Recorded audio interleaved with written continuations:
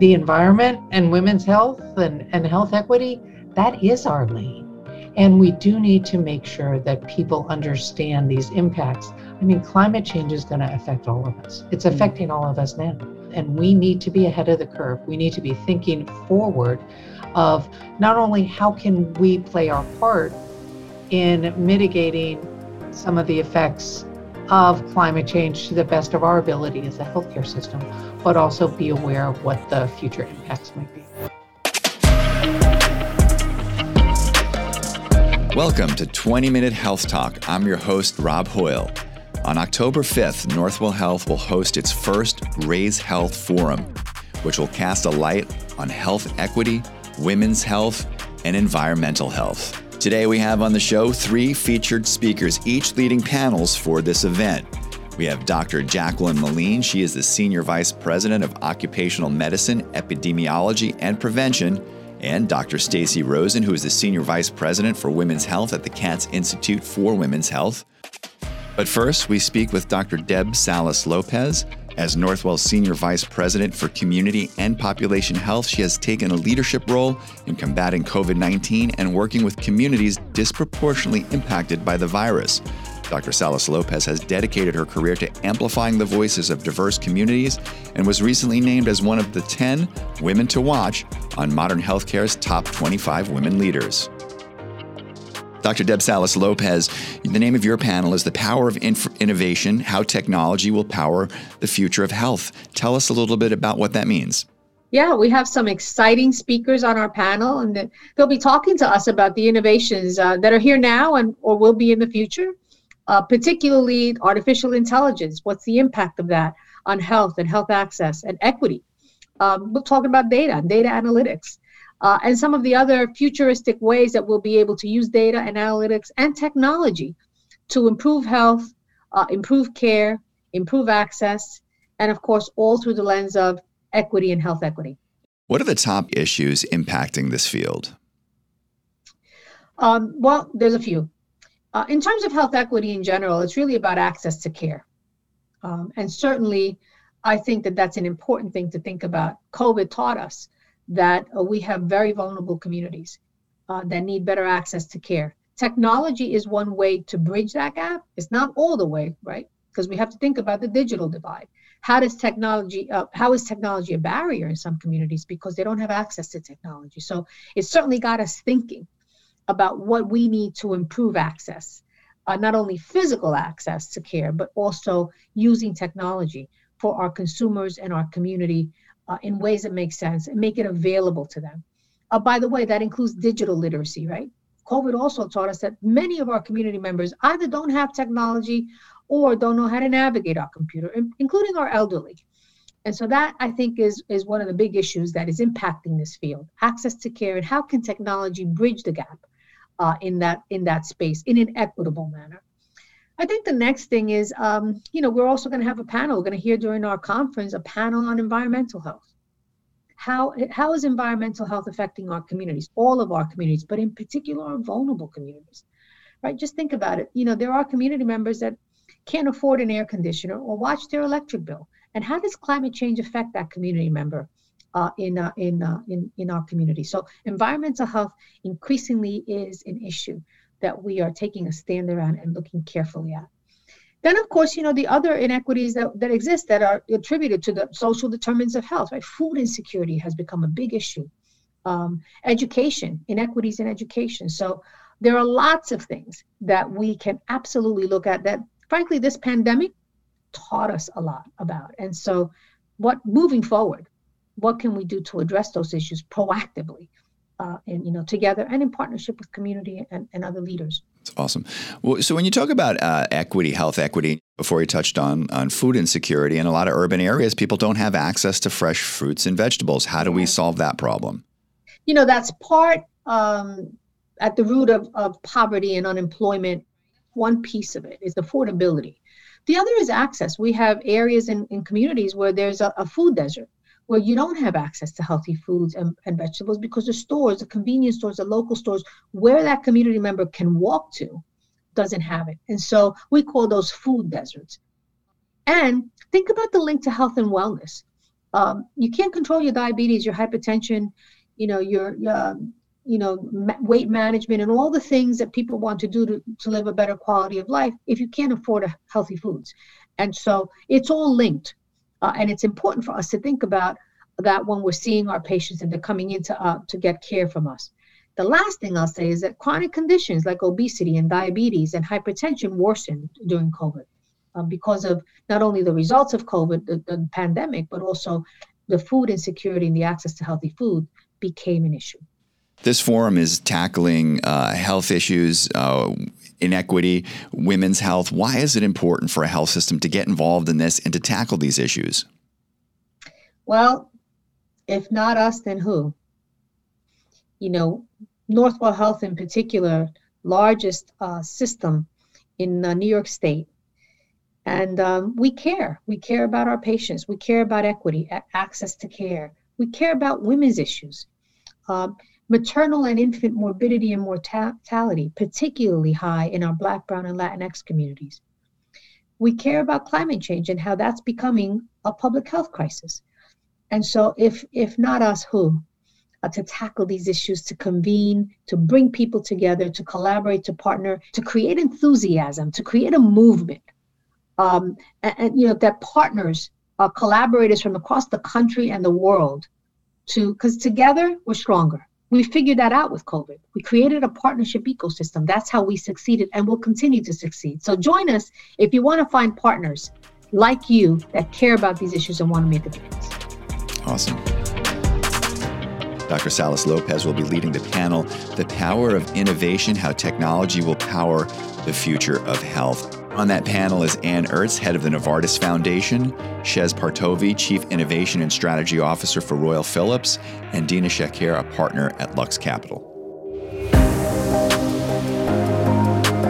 Next, we speak with doctors Jackie Moline and Stacy Rosen, who will host panels on environmental health and women's health, respectively.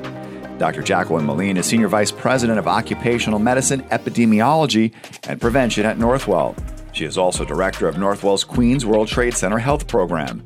In addition to clinical work, Dr. Moline works on research concerning environmental and occupational health concerns. Dr. Stacy Rosen is Vice President for Women's Health for the Katz Institute for Women's Health, where she oversees the development and coordination of a comprehensive and integrated approach to women's health services at Northwell. She was also named the American Heart Association's 2021 Physician of the Year. Through the Katz Institute, she is working hard to eliminate healthcare disparities through comprehensive clinical programs, gender-based research, and community partnerships and education. So the Raise Health Forum is on October 5th. It's a virtual event. Anyone can join. And we're going to be talking about, leading experts are going to be talking about women's health, environmental health, and health equity. Just tell me why it's important, Dr. Moline, why it's important for a health system to tackle these issues. Well, environmental health affects all of us. I mean, if we think about some of the core principles that environmental health, which is ultimately prevention, which is making sure that we're not affected by our environment in terms of how it affects our health. But, we need clean air and clean water to breathe from the most fundamental standpoint.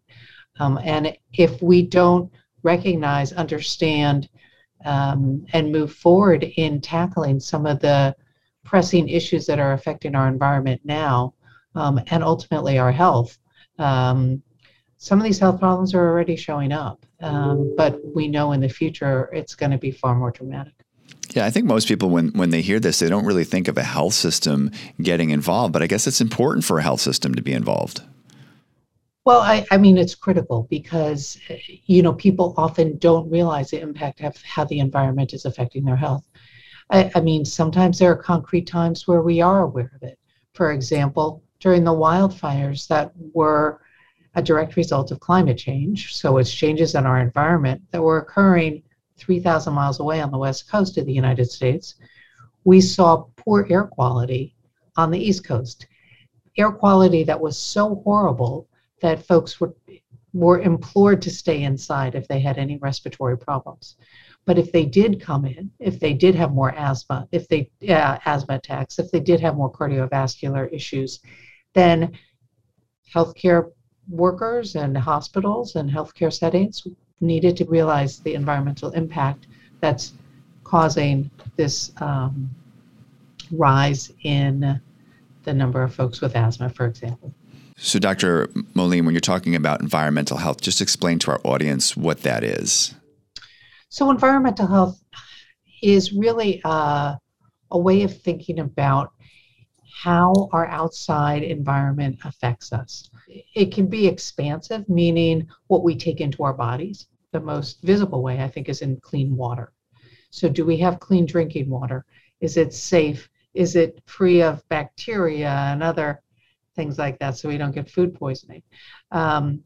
Is it free of lead? I mean, we're all aware of Flint, Michigan, but lead poisoning and lead in the water has been around for millennia. We need to think about environmental health both from a very a global perspective or a macro perspective, as well as thinking about our own home environments. What do we have in our home that might be dangerous? Products that you might use in your home cleaners. What's in the soil that can contaminate, that can get into the air? What can get into the waterways, as well as what can get into the foods that we eat? One thing we think about with environmental exposures is something like mercury. Mercury in fish. Where does that mercury come from, actually? It comes from pollution from typically power plants that becomes airborne. So it goes into the air and then eventually falls into the sea, gets taken up by the plankton. The plankton then gets eaten by the small fish that get eaten, and then the larger fish eat the smaller fish, and then it bioaccumulates so that there's a risk of mercury poisoning in folks who eat a lot of large fish. That's an environmental exposure that you're eating. It comes from oral ingestion, but it really is a direct result of poor air quality. Dr. Rosen, your panel is titled Breaking the Mold in Women's Health, which you've really dedicated your career to. Tell us about that and what you're doing here, what we're doing here at Northwell Health.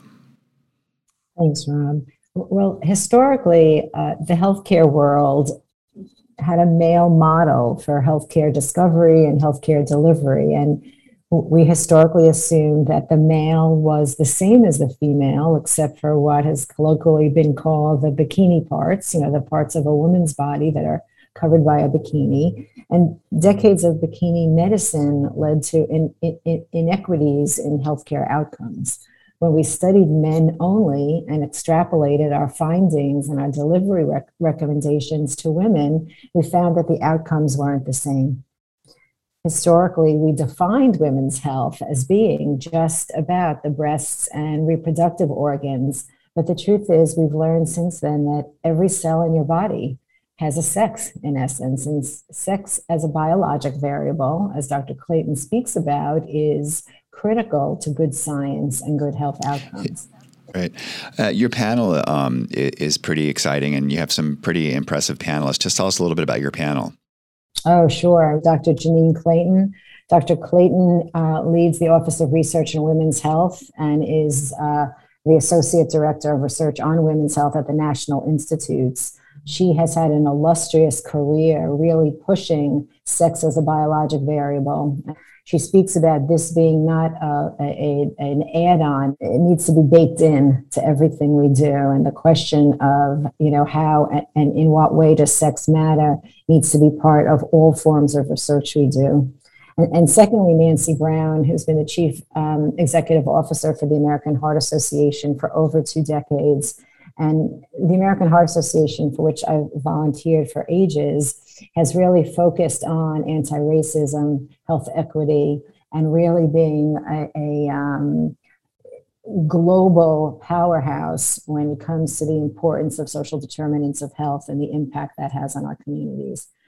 Dr. Moline, sometimes we don't really think about healthcare getting involved in the environment. Tell us a little bit about your panel and what's going to be discussed. Oh, it's really an exciting panel, and so looking forward to having the opportunity to speak with and learn from Dr. Karen Hacker, who is the director of the National Center for Chronic Disease Prevention and Health Promotion at the CDC. And, the CDC has various agencies, such as the Agency for Toxic Substances and Disease Registry, which monitors the environmental exposures that we're all facing in the United States. So she's looking forward to hearing how the federal government is working to take data that they collect and allow us to make trends. And also on the panel is an environmental lawyer, Corey Stern, who is spearheading the litigation in Flint, Michigan, which is really what's highlighting a lot of the environmental impact from a crazy decision that was made by the state of Michigan to change the water source, which led to lead poisoning in a community and really impacted their environmental health. And you know, one of the elements that's so exciting about this conference is when we think about all of them together, because the environment, we know that there are health disparities, environmental equity, and it's often called environmental justice or environmental injustice, with communities of color predominantly have far more polluting industries and environmental challenges than more affluent communities. The whole NIMBY, not in my backyard movement, is to keep it somewhere else and not into my backyard. One of the values of getting health systems involved in topics that people may say aren't in our lane. Well, it is in our lane. We're taking care of. We're seeing the impact. We're seeing the medical impact. We're seeing the psychological impact on families from something like gun violence. But the environment and women's health and health equity, that is our lane. And we do need to make sure that people understand these impacts. I mean, climate change is going to affect all of us. It's affecting all of us now. I mean, whether it's from the recent floods, from a hurricane, I mean, we haven't seen things like that in forever, related to a hurricane that didn't make landfall here, made landfall in the Gulf, but was so powerful that it caused massive flooding and devastation in New York and New Jersey. Climate change has tremendous impacts, and it's going to impact our health, and we need to be ahead of the curve. We need to be thinking forward of not only how can we play our part in mitigating some of the effects of climate change to the best of our ability as a healthcare system, but also be aware of what the future impacts might be. Yeah, and Dr. Moline, I guess, you know, people when they think about change and I guess it starts with recognizing some of the problems, and you guys are addressing these problems. Yeah, that is the goal. I mean, you know, the person in the ER is the front line. They're seeing the impact when someone's coming in with a health problem related directly to it. But I think we need to step back and say, why do you have this problem? It isn't only, yes, you have this problem, and of course, as a healthcare system, we're going to treat that problem here and now, but we need to take those steps back. And I think conferences like this and a focus like this is saying, let's take a step back and see what we can do to prevent, and if we can't prevent, to be prepared to really make sure that we're in the best position to impact our communities from a healthcare perspective. Maybe only 20% of our ability to stay healthy or keep our individuals healthy happens in those traditional healthcare environments. And what goes on in your home, in your neighborhoods, in your schools, food choices, air we breathe, access, language issues, etc., have 80% of an impact. So our health system sees that and knows that, you know, in addition to our extraordinary scientists and clinicians and operating rooms and technology, this is, as Jackie put it, this is our lane, because otherwise we're really not fully managing the health of our communities and every individual in our community. You know, Deb's talking about technology. How does that help also too in this bigger conversation?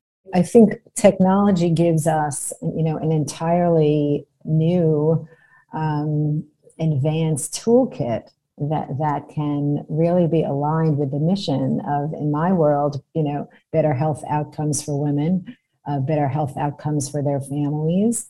And the overlap between all the topics discussed at this forum, you know, are clear. It is an intersectionality, that sweet spot in a Venn diagram of all the different components that are required to be aligned for optimal community health. And going back a step, the fact that health systems like ours, healthcare professionals like all of us, value the importance of this, and focus on the totality of what we need to do in order to keep our different communities healthy. Dr. Moline, Dr. Rosen, thank you so much for joining us on 20 Minute Health Talk. And for you, the listener, thank you so much for tuning in. I'm Rob Hoyle. Have a great day and stay safe. Get more expert insight from some of the leading voices in healthcare today. Subscribe to 20 Minute Health Talk on Podbean, Pandora, Spotify, iTunes, and wherever you get your podcasts.